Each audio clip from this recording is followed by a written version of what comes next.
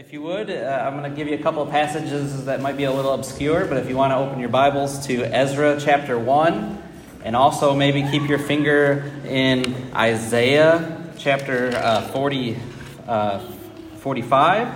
So Ezra chapter 1, Isaiah chapter 45. I'm going to read a couple of passages from there.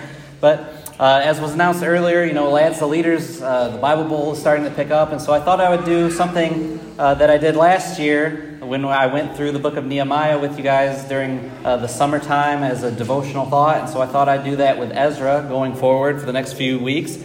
And just wanted to give you sort of a little bit of context of the book of Ezra. So hopefully you'll start reading it, especially if you're one of the kids in the Bible Bowl or if you're a parent, to help with them as well. But Ezra is focusing on the Jews' return back from captivity to go back and to rebuild physical Israel, the temple and the wall, but also spiritual Israel, to get worship back going in that.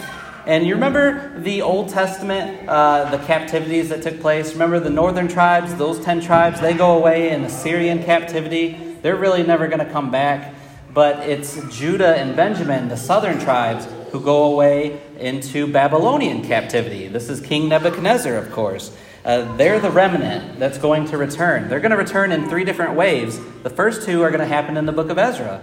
Chapters 1 through 6 is going to be led by Zerubbabel, and chapter 7 through 10 is going to be led by Ezra. And then that 3rd wave is going to happen in the book of Nehemiah. Well, the book of Ezra, again, gives us a lot of things. Again, right now, in this period of time, the Medes and Persians have now taken over for Nebuchadnezzar and the Babylonians. You remember Daniel's statue, the head of gold and the silver chest plate? That's the Medes and the Persians. And now they're in charge. The book of Esther actually takes place during Ezra. So as you're reading through Ezra, remember Esther is going on during this time period as well. The prophets Zechariah and Haggai and Malachi, they're preaching right now. And also Daniel is a very old man at this time. And these accounts take place anywhere from 500 to 450 years before Jesus. So just kind of keep that in mind. But here we are in Ezra chapter 1, and notice these verses, starting in verse 1.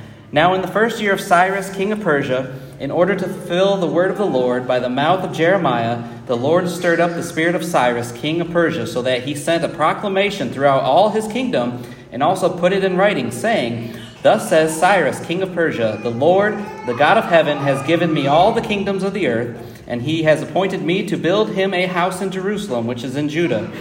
Whoever there is among you of all his people, may his God be with him. Let him go up to Jerusalem, which is in Judah, and rebuild the house of the Lord, the God of Israel. He is the God who is in Jerusalem. Every survivor at whatever place he may live, let the men of that place support him with silver and gold, with goods and cattle, together with a freewill offering for the house of God, which is in Jerusalem.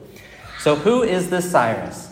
This man, this king. This book doesn't begin talking about Ezra, but talking about Cyrus. And this is a pagan king. He's a Gentile ruler.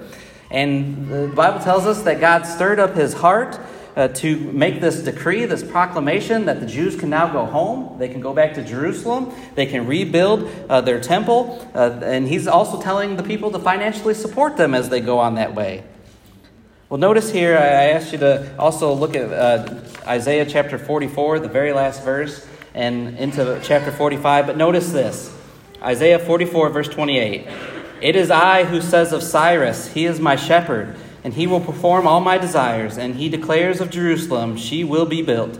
And of the temple, your foundation will be laid. Chapter 45, verse 1. Thus says the Lord of Cyrus, his anointed, whom I have taken by the right hand to subdue nations before him, and to loose the loins of kings, to open the doors before him, so the gates will not be shut. Imagine going to a museum and looking at a 200-year-old document that says, in 200 years, George W. Bush is going to be president of the United States, and this man's from Texas.